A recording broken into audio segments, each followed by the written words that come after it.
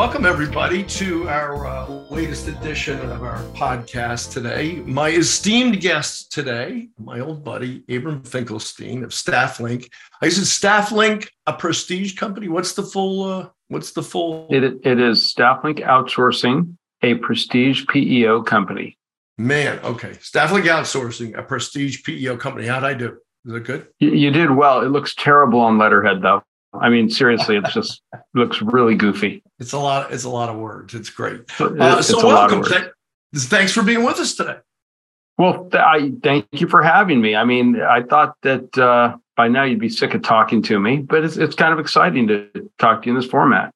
I am, but I needed content for the show, so I had to do that, which is it. So the bottom of the barrel has finally been scraped. Yes, huh? This is what it sounds like. Exactly. So I always start at the beginning, and I think I know the answer to this. So, a humble beginnings. We're going to talk about Abram, and then we're going to talk about the industry. You start in the industry. We start with you, and I think it starts in San Antonio. Am I right? Were you talking about the very beginning of Abram? The blessed event, yeah. Yeah, no, that's Laredo, Texas. How did I not know this? I thought San Antonio. How Laredo? The streets of Laredo. They wrote a song. Yeah. Yeah. So my mom is from Laredo, Texas, and my dad had gone to Vietnam. And so we were hanging out in Laredo. Actually, my dad left for Vietnam about 8 days after I was born. So I was born in the Laredo Air Force Base, as a matter of fact. Wow. Okay. So how long was he in Vietnam? Did his 11 months or what? Yeah, he did his year and came back. Good Lord, man. So then you moved to San Antonio. Then we moved to San Antonio for a short period of time. Then we went to Lakewood, New Jersey. How did I not know this? I'm basically a Jersey boy. Oh, it's New Jersey roots. You see, all roads lead to New Jersey. This is fantastic. At the end of the day, we all spent some time in Jersey, kind of like prison. Yeah. Then back to San Antonio, then Italy. I was in Vicenza, Italy for 3 years, and Denver, Colorado, then back to San Antonio, and finished up San Antonio until college. So were you in Lakewood, New Jersey when the Hindenburg crashed, or was that after your time? Very shortly after I left, very shortly. I think maybe the next day. Okay, so you in San Antonio, and then so where'd you go to high school in that litany? Thomas C. Clark High School in San Antonio, Texas. Wow, so you were back in San Antonio by high school. Right. And was your dad still in the military, or did he get out by then? He retired, I think, either late in my freshman year or my sophomore year in high school. Okay. All right. So you stayed there for high school and then college. Then college at the University of Texas in Austin. Unbelievable. What'd you major in? I don't know. I majored in pledging, and I was an accounting major, business administration accounting. Okay.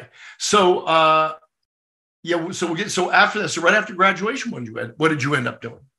I ended up that's how I got to South Florida. I had applied for law school to 5 or I think 6 law schools, most in Texas and the University of Miami. And University of Miami was gracious enough to invite me to attend. Wow. So I packed up my bags and into my little green Scirocco and drove to Miami. But so you went right from college to law school? I straight through. Yeah, straight shot. Yeah. But did you have Florida ties, or was that just random that you applied to U of Miami?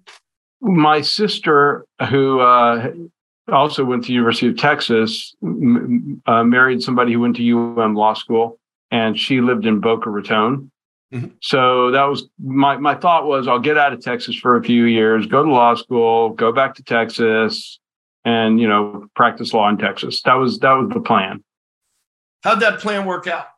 Yeah, not so good. I'm still sitting here in Fort Lauderdale, Florida. So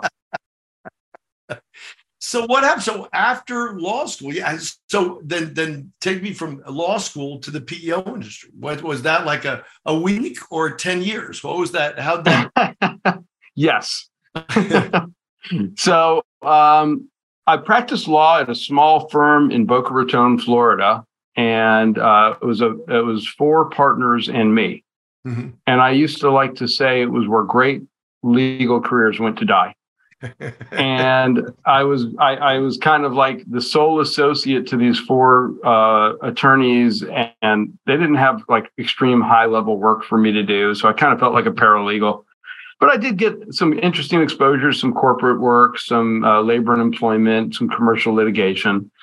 And while I was there, I met somebody who introduced me to the concept of employee leasing. I'd never heard of it. I had no idea. I didn't know what FICA was, FUTA, none of that stuff. I didn't know workers' comp was a thing, And so anyway, he introduced me to the idea of it, said that he was considering starting a company. And with my legal and accounting background, I would be a ideal candidate to help run operations. He and his son were going to run sales. And he asked me if I'd be interested in joining on. And I said, well, I don't want to work for you, but I wouldn't mind being your partner. And that's how I ended up in the PEO industry. But how many years out of law school was that? I was just over a year out of law school. Wow. A year and a half, a year and a few months. So that was pretty ballsy to say, like, no, I don't want to work for you, but I'll be your partner.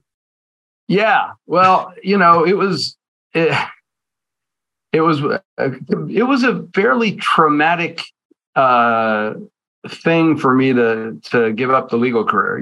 It's like, well, I've spent the last 4 years planning it, the last 3 years working for it, and now I'm going to go do something that has nothing to do with the law. I mean, there's a little bit here and there. Yeah. So, and they weren't paying me big money. So it's not like it was a huge step up. So the only upside that I could see, the only thing that would justify my doing it in my mind was if I was a partner or a part owner. So were they just getting started or were they ongoing? Yeah, they had not started at all. So I was there from the ground up, and we weren't even sure we were going to be a PEO at first. They were very much in the construction business. It was a complete workers' comp and a paycheck kind of operation. So we did for a very short period of time think about just being a construction subcontractor. And I did some research, and I said, yeah, that's not going to fly. If we want to do this, we need to be a PEO. Or an employee leasing company. We need to get licensed under the statute. And we did. And, we actually grew quite a bit. I was there for about 3 years. We grew to over 1,400 worksite employees in a couple of years. We were making great money. It was, and obviously we were still mostly blue collar, but we had expanded to other types of industries as well. So it was fun. It was a fun couple of years. So when did you decide to leave there? And so you went to Stafflink right after that, or did you go someplace in between? No. Stafflink, I left them in 97, beginning of 97. Yeah, spring of 97, and started Stafflink. 90. Also in 97, but toward the end of 97. That's when I got licensed, the very end of 97. By the way, but you're married and had kids at that point or not yet? Married, no kids. Okay. Because I talked to Brent Tilson about this, to also say it's pretty audacious to just go start your own thing. Like when you're someplace and you've got presumably a paycheck after 3 years, people tend to get wed to that. So, what makes you do that? That's an audacious move, right? To all of a sudden say, like, okay, Sam, your wife's like, I'm not going to do this anymore. I'm just going to go roll the dice someplace where I might make it, I might not. So, talk to me about that. That's the entrepreneurial spirit. So what drives that? What are you nuts? And it's really interesting. I have never, ever considered myself an entrepreneur. And, I don't really feel like I'm a risk taker, but yet, I guess I am, because I certainly did that.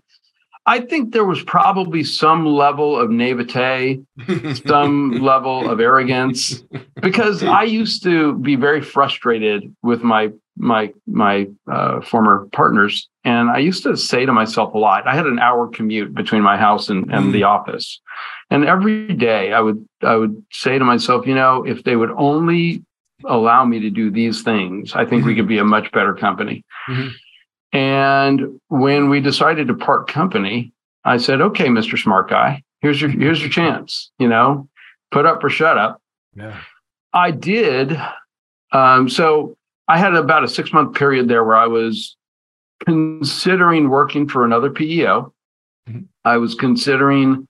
I actually interviewed and went pretty far along with CNA Unisource. And I'm pretty grateful that they didn't hire me. But and I also, talked to a couple of law firms. But at the end of the day, I wanted to give it a shot. I just wanted to say, I've got this other vision. I think the industry is going in a different direction, and I don't know. I just have this weird feeling that there's a place for a local small PEO that's focused on the clients, and that no intention to be this monster company or huge growth. I'm looking for more relationship driven type of clients. So that's kind of what my driver was. So, but like you started from a standing stop, or did you bring some clients with you? No. I brought nobody. So what was that like? When did you get the first employees, and how long did it take to get rolling? So I got licensed at the end of 97. I didn't have my first client until probably 4 or 5 months later. And it was a pretty small client that I was basically doing for free. And I would spend most of my days trying to sell, and I would spend the evenings running. I would run payroll. Then I would do the accounting. I spent most of my startup capital on software. So yeah, I was the chief cook and bottle washer for a lot of months. And what had happened was I became friendly with a family that worked out at the same gym that I did, and they had a pretty big company, about 90 employees. And I had started talking to them, and it took months and months and months and months. And I was like on their doorstep almost every day. Begging was not beneath me. At that point, it was actually, my primary sales technique. Right.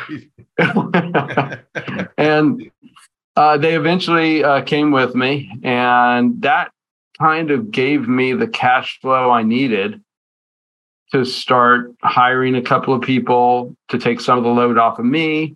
And I just went out and I got in front of whoever would listen to me and just started talking about what I did. And, before I will never forget, within like 6 months or so, looking at my computer screen, and my client list finally took up a whole screen. And I was like, I've made it. Victory. Yep. True story. That's so great. Victory was yours. That's great. So how long did it take to start getting some traction? About a year, a little over a year. And then things accelerated because I had a good friend who did technology for a pretty big manufacturing company. And they were in very serious issues with HR. I mean, they were just kind of a mess. So he brought me in, and that was the quickest deal I ever signed up. I literally one meeting, and they were like, "Let's go. How fast can you get it going on?" So that really put me in hyperdrive. One, just managing that account, and two, the cash flow that it provided really helped me to hire some salespeople, and then I would say year 2 we actually had pretty good growth. Yeah.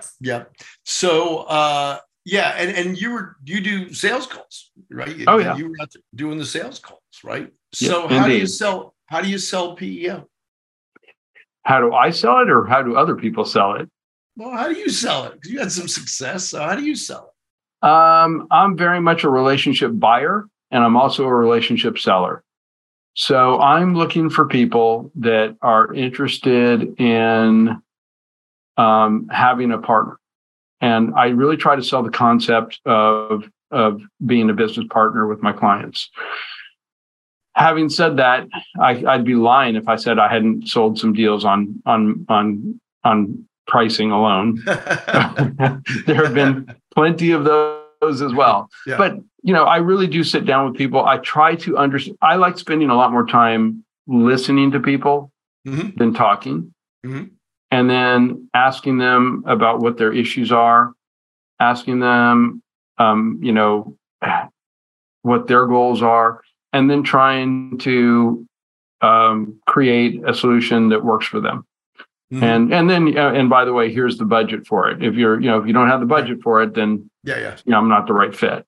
Yeah. So that's I really focus on the consultative sale. Yeah. That's what I try to do. And that's what we try to do at Stafflink.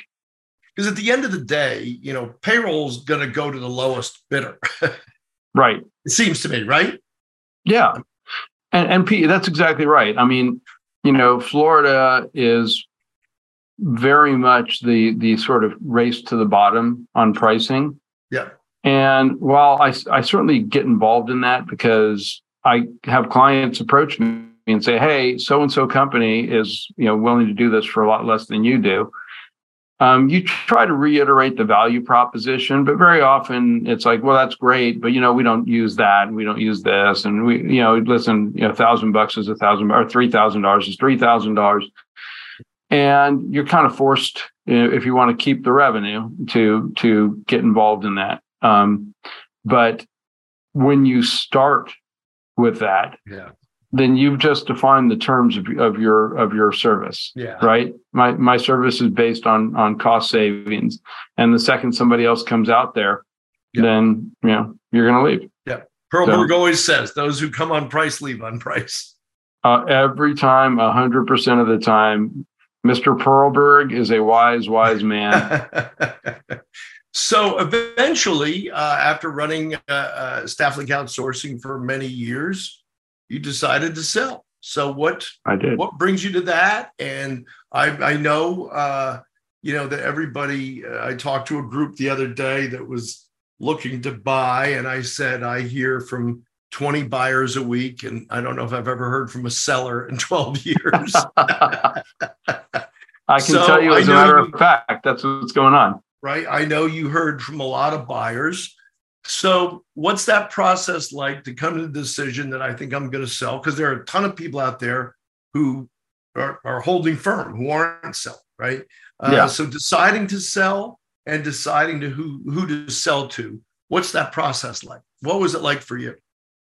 It was about an 8 or 9 year process for me. I was approached by a lot of different companies over the years. And during that period of time, I developed a series of criteria that were important to me if I were to consider a transaction.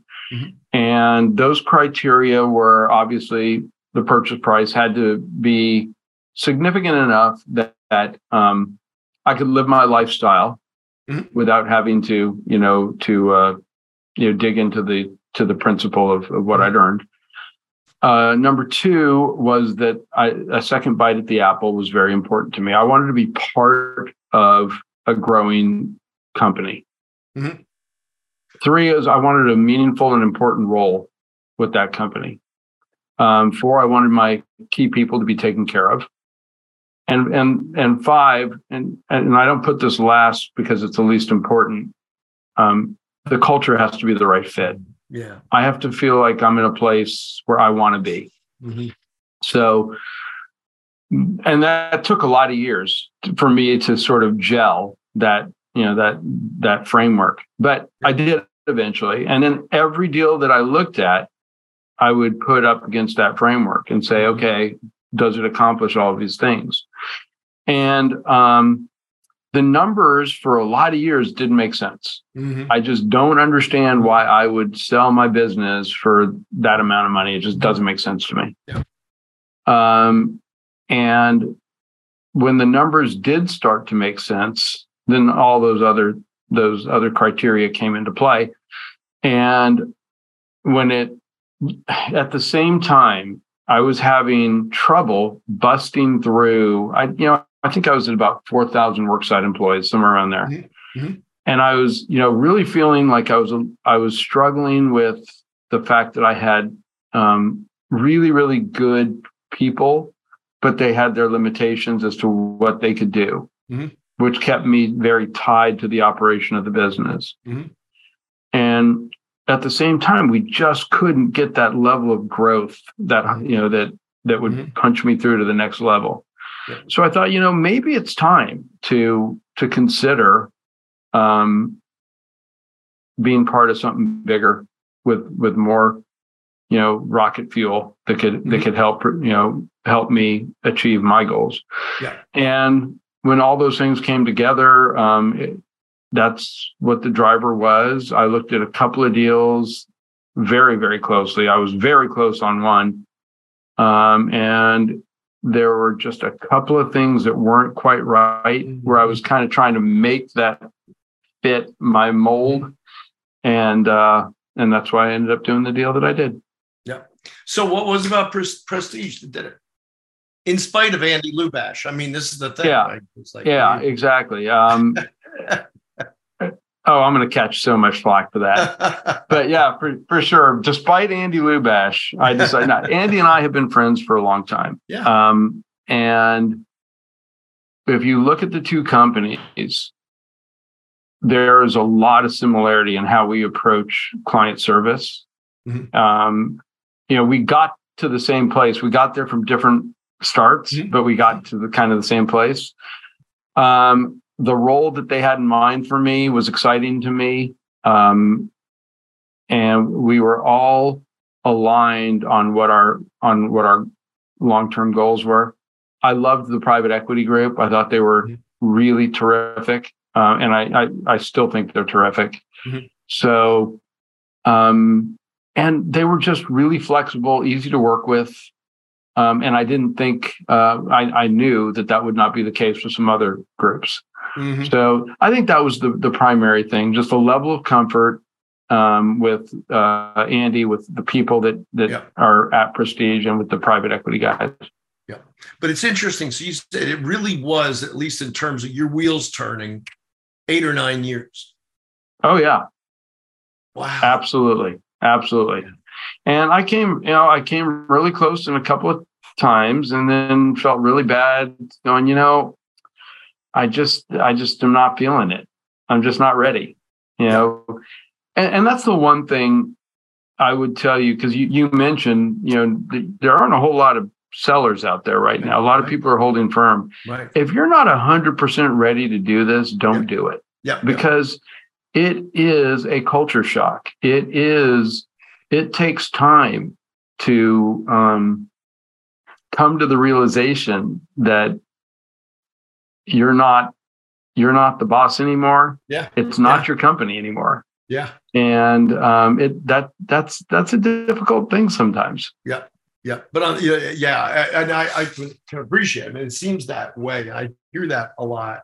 But I back to your earlier point, I've heard so many people talk about, I remember one person telling me that, somebody came in and offered them just like insane money for their company. And it's like, why didn't you take it? He's like, because they were like the biggest jerks we had ever met in our lives. It's like, yeah, but the money was insane. And this guy told me, like, I didn't care. Like, these are not people I wanted to deal with or do business with, period. Right. So that is a thing, right? Like you said, it was an 8-year process, 9-year process. You met a lot of people. You kissed a lot of frogs along the way, where you're just like, the money wasn't right, or they weren't people you wanted to do business with. Right. That's it. And, yeah, I mean, there are lots of people out there that, you become these people's partners. Do you want to be partners with this particular group of people is the question you have to ask yourself. Yep, exactly right. Okay, so you still do sales calls. You're still operating Stafflink Outsourcing. You've got, as I always say, you swing a dead cat in Florida, you're going to hit a PEO. So you've got a little different, issue than a lot of other PEOs have, because you've got a lot of competition. I always ask this question: what's your better mousetrap? you go out and talk to people and they're like, oh yeah, I've talked to 35 PEOs this week alone that want my business, what do you bring to the table? Why should they go with Stafflink Outsourcing? That is an absolutely fantastic question. And it's so funny because I start by saying, first of all, every PEO you talk to is going to tell you the same thing. But not all PEOs are created equal. Mm-hmm. And we all have different business models. That doesn't make some better or worse than any others. It's just different. Yep. And I need to make sure that I'm the right fit for you, and you need to make sure I'm the right fit for you. So here's my approach to how I do business. First of all, I don't have any kind of voicemail, phone mail system. There's a live body that answers the phone every single time you call. They're going to know a little bit about you. You're going to know a little bit about them. You're going to have a dedicated team that you're also going to know. And you're going to have someone to call. That pretty much on any issue that you have, or somebody that whose name that is going to return your email, return your phone calls, et cetera, et cetera, et cetera. Our model is that we have a dedicated team. It's a white glove, high touch client service model. That's the difference. If you're looking for the model where you're going to go to a 1-800 number, somebody's going to pick it up and look in a computer, or everything's online, that's not us. But if you're looking for somebody who's going to be there when you actually need them, that's us. Mm-hmm. Mm-hmm. Mm-hmm. That's great. And it's worked. Clearly it's worked. You're doing something right, Okay, so what's the state of the industry? And what's the outlook for the industry? You know me to be, some people would say a pessimist. Others would say a realist. You and I are cut. Come on. You and I are cut from the same cloth. We trust but verify. Mm-hmm. I see only positive things for the PEO industry. I don't see. I see little things that are obstacles. Since the 90s, I've always had the perspective that we're our own worst enemies. Mm-hmm. That if the industry gets destroyed, it's going to get destroyed from inside, because we've so devalued what we do, mm-hmm. that we've trained our clients to expect decreasing rates over a period of time, mm-hmm. or to use us as a way of getting rid of bad risk, mm-hmm. or things like that. And there's still some of that happening, and there's still a lot of movement within the PEO industry of clients. That's an unhealthy thing. However, we're also still growing brand new clients in the PEO space. Yeah. And the industry continues to grow. And I think we get better for the most part as we go. The technology is still too far behind, but mm-hmm. it's getting better. Mm-hmm.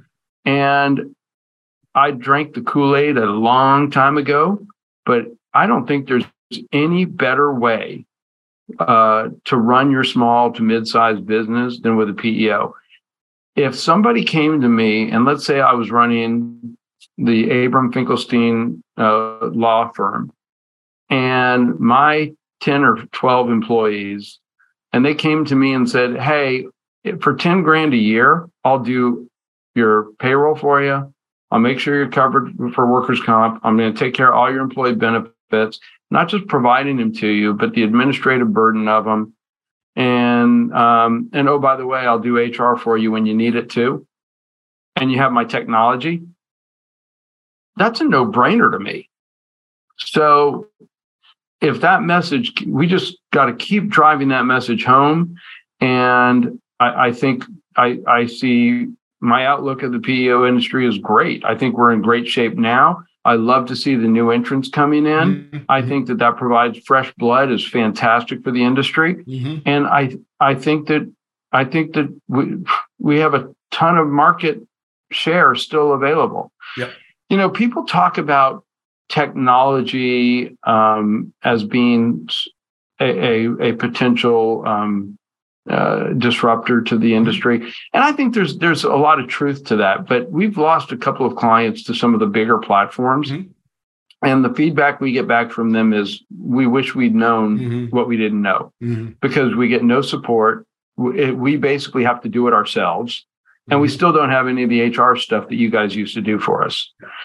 Yeah. So I think that there's a place for that technology. Yeah.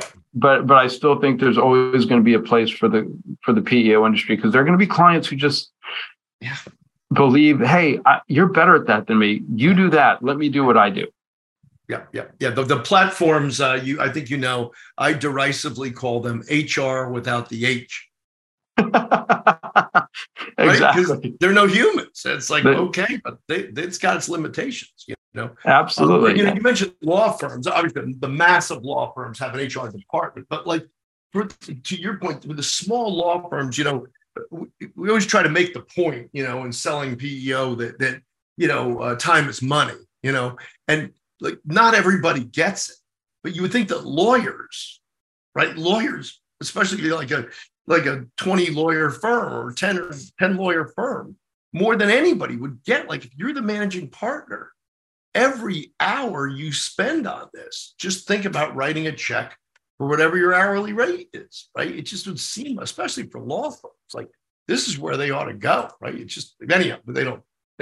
Well, no, that's actually, so when I first started Stafflink, my business plan was to go after primarily lawyers and doctors' offices.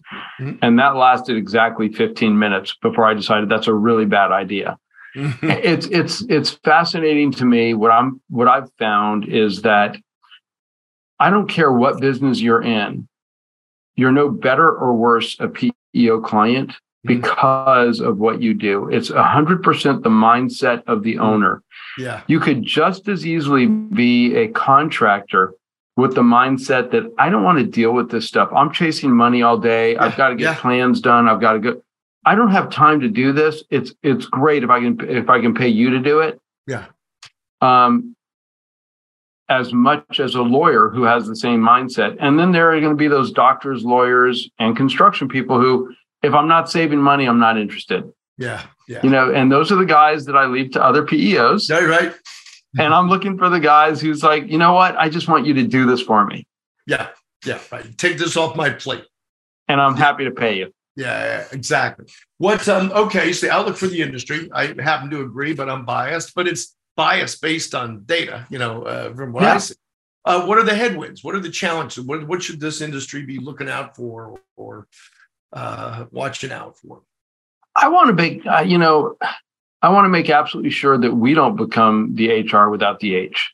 Because there are some companies that are doing that. And look, I guess they have their audiences, and that's great. But that's something that's near and dear to my heart. And I still think we spend way too much time going after each other's business based solely on cost savings. Amen. Let's go out there and grow the field, not start carving out each other's books of business. Yeah. And Lee, I think Lee Alphin actually said that he didn't pay a commission if a salesperson brought in a client from another PEO, which pretty much shuts off that spigot, right? Yep. And I've said 1,000 times on this, we've got 15% of the 10 to 100 employee market, 15%.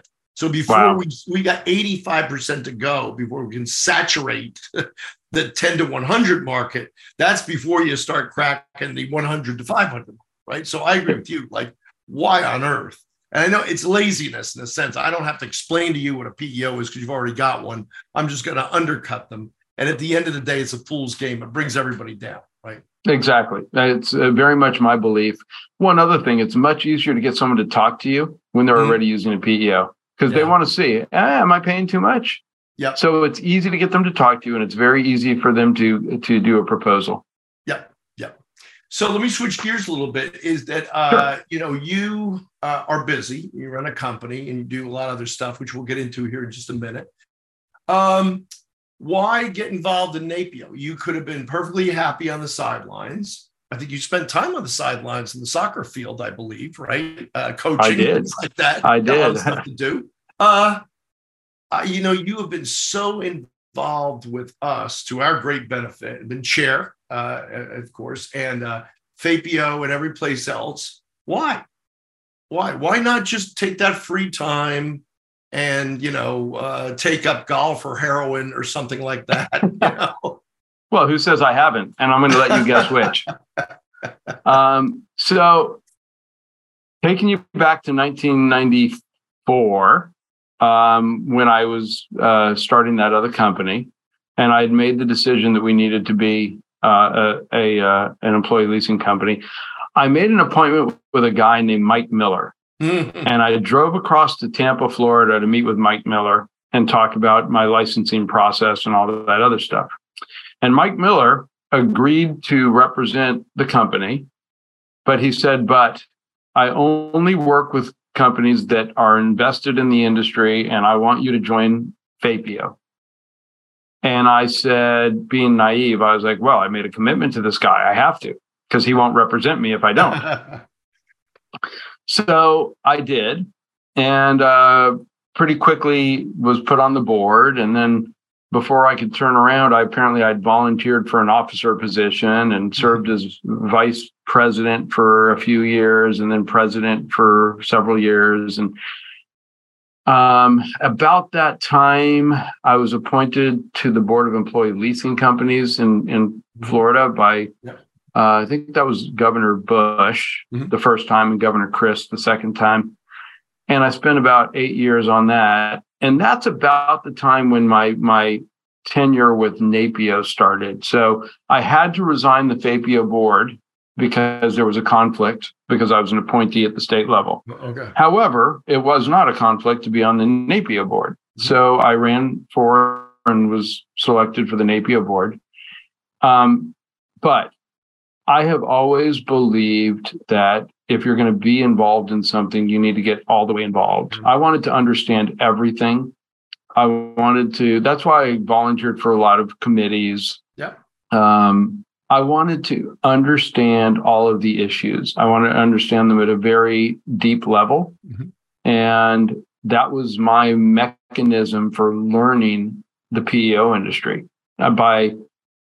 It's funny because you kind of think, well, I'm going to go to all these seminars, I'm going to go to meetings, I'm going to learn stuff. And that happens. But where you really learn stuff is by talking to people.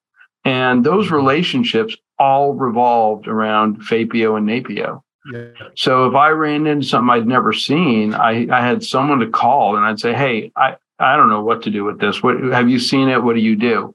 And that's how I learned the PEO industry, by my involvement. So that just reinforced my belief that that you've got to be completely engaged.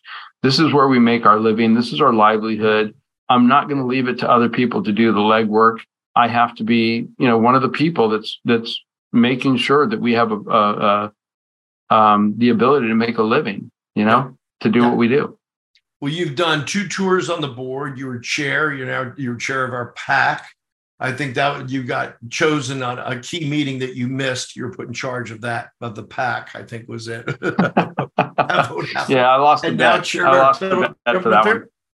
our Federal Government Affairs Committee. So yeah, you've been really, really involved throughout all my entire time here. That's the thing. Okay, switching gears again. Aviation. When did your love of aviation begin? When did you get your license? Okay, so my love of aviation probably began, as long as I can remember, maybe when I was 4 or 5. I got my pilot's license I started taking flying lessons my sophomore year in college, I believe. And I must have gotten it my junior year, because I definitely remember being late to intermediate accounting because I was flying in the morning and I'd get to the class afterwards. And yes. And that's when I got my pilot's license, probably my junior year in college. Wow. And then continue to present day. What you sort of increased your qualifications and the changed aircraft, and all that stuff up till today. So, yeah, it's a big part of your life. So yeah, so talk about that, because obviously that's you spend a lot of time doing it.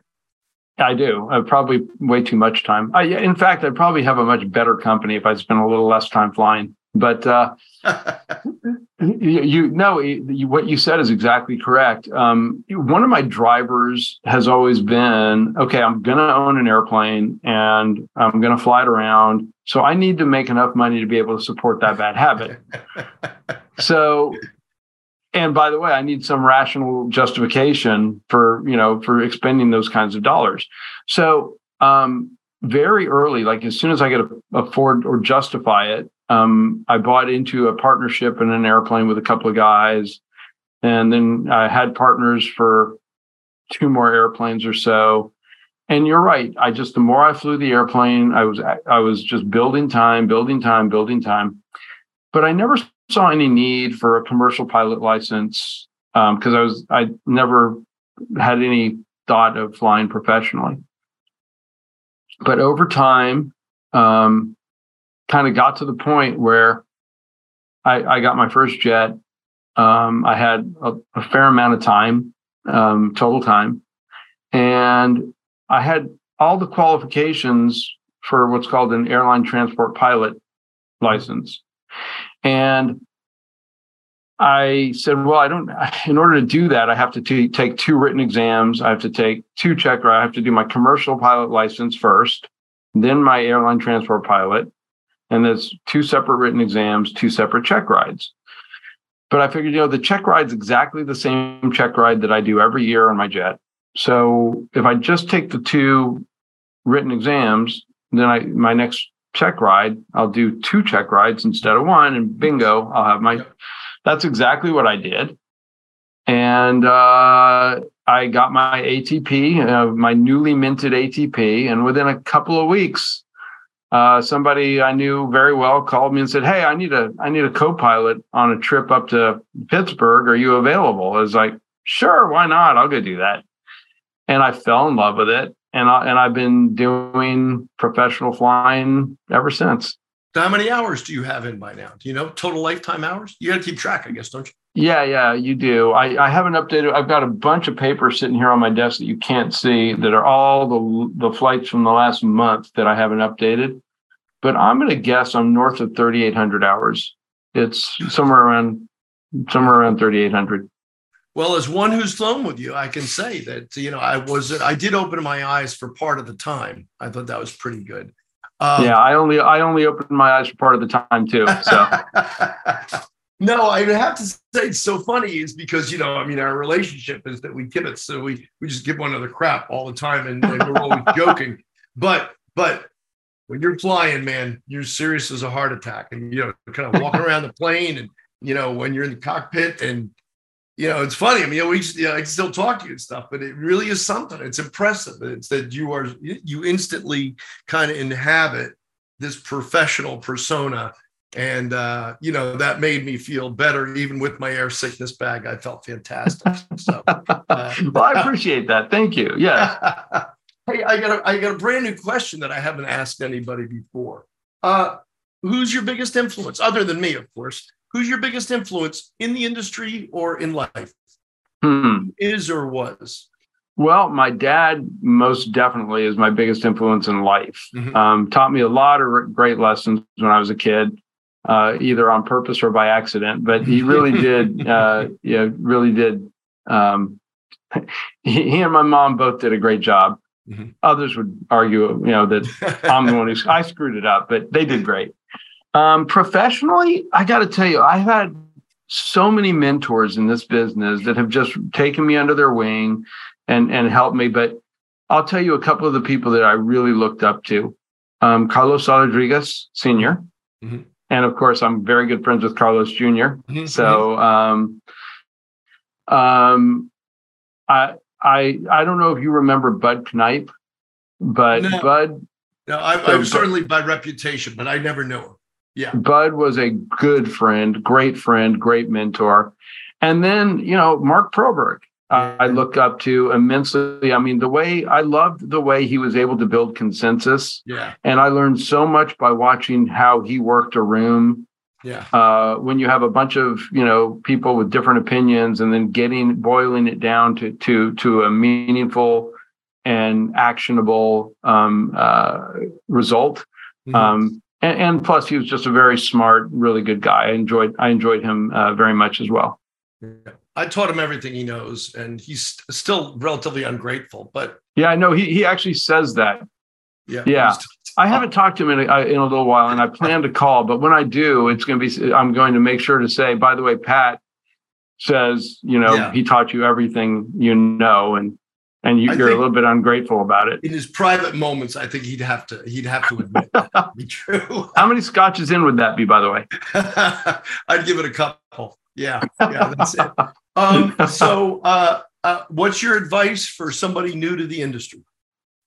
You're just surrounded by great people. Get to know them, learn from them, and if don't ever give up, mm-hmm. and just make sure that you invest yourself in the place that you've decided to make your living. Mm-hmm. If this is the business you want to be in, then be in it 100% and give back to the community and learn from the people, because if you're a sponge, they will absolutely help you. Yeah, that's great advice. That really is great advice. So I always ask last, what's something we don't know about you? But I'm going to kind of tee it up. I'll still give you a chance to answer that question. But there's a very special charity that you're involved in that involves your airplane. So tell us about that. Well, there's the Veteran Airlift Command, which I do trips for wounded vets and their families to either, they're called compassion flights, which are to some event that's usually catering to vets, or for medical services. And another passion of mine is disabled kids. So I've done a lot of flying for two organizations called Vital Flight and Challenge Air. And those are just a couple of the charities those are the three primaries that I fly for. How'd you get involved in those? The veterans and the children's, how'd you get involved?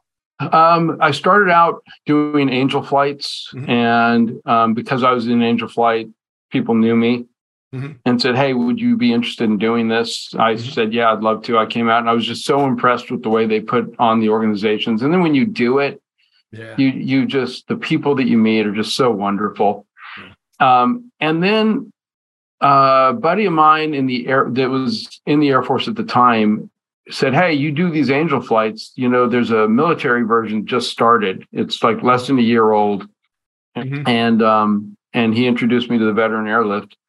And I called the guy who founded it, and we hit it off great. And I said, "Hey, let me do a couple of trips for you. Let me see how it goes." And again, you just meet some of the most amazing, fascinating, wonderful, dedicated people. And once you start, it's impossible to stop doing it. That's the kind of thing that I'll spend a month coming down off of the high that I get from doing a trip like that. Yeah, I'm sure.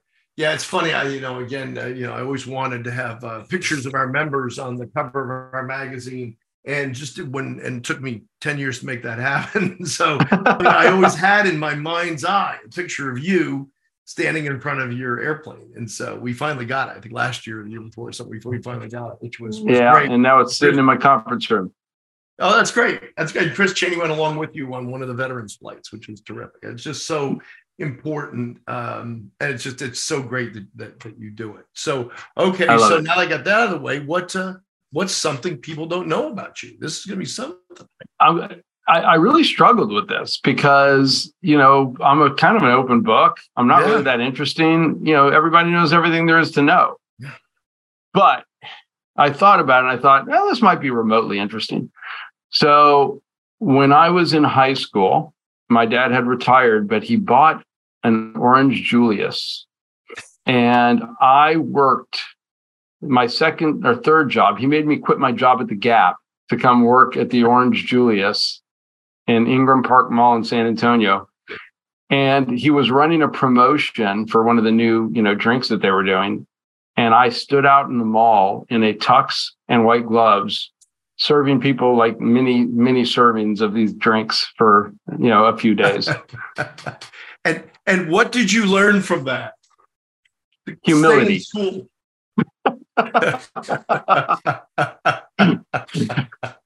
I learned that just because Dad says you're just a normal employee, just like anybody else, that's not true. Normal employees were not going on Thanksgiving to fill ice in the bins. Yes, that's exactly right. That's the truth. Wow. Well, that falls into the category. Geez, you think you know a guy, right? I didn't know about the Orange Julius like you. Yeah. I knew about the high school rock band, right? We knew about that, but didn't know about the Orange Julius. So I'll never look at you the same again. That's the thing. It's very sad. You will picture me in a tux with white gloves from herever after. Abram Finkelstein of Stafflink Outsourcing, a prestige company, a PrestigePEO Company. A PrestigePEO Company. Okay, I got it right that time. Thank you so much for being with us today. This is just great, and you're a pal. But I always find out things along the way that I didn't know when I started. Today was no exception. So that's great. So thanks so much for being with us today, pal. Thank you, Pat, and just great to get to talk to you. And what can I tell you, man? I'm an onion. Just got to peel the layers. Thank you so much. Great. Talk to you soon.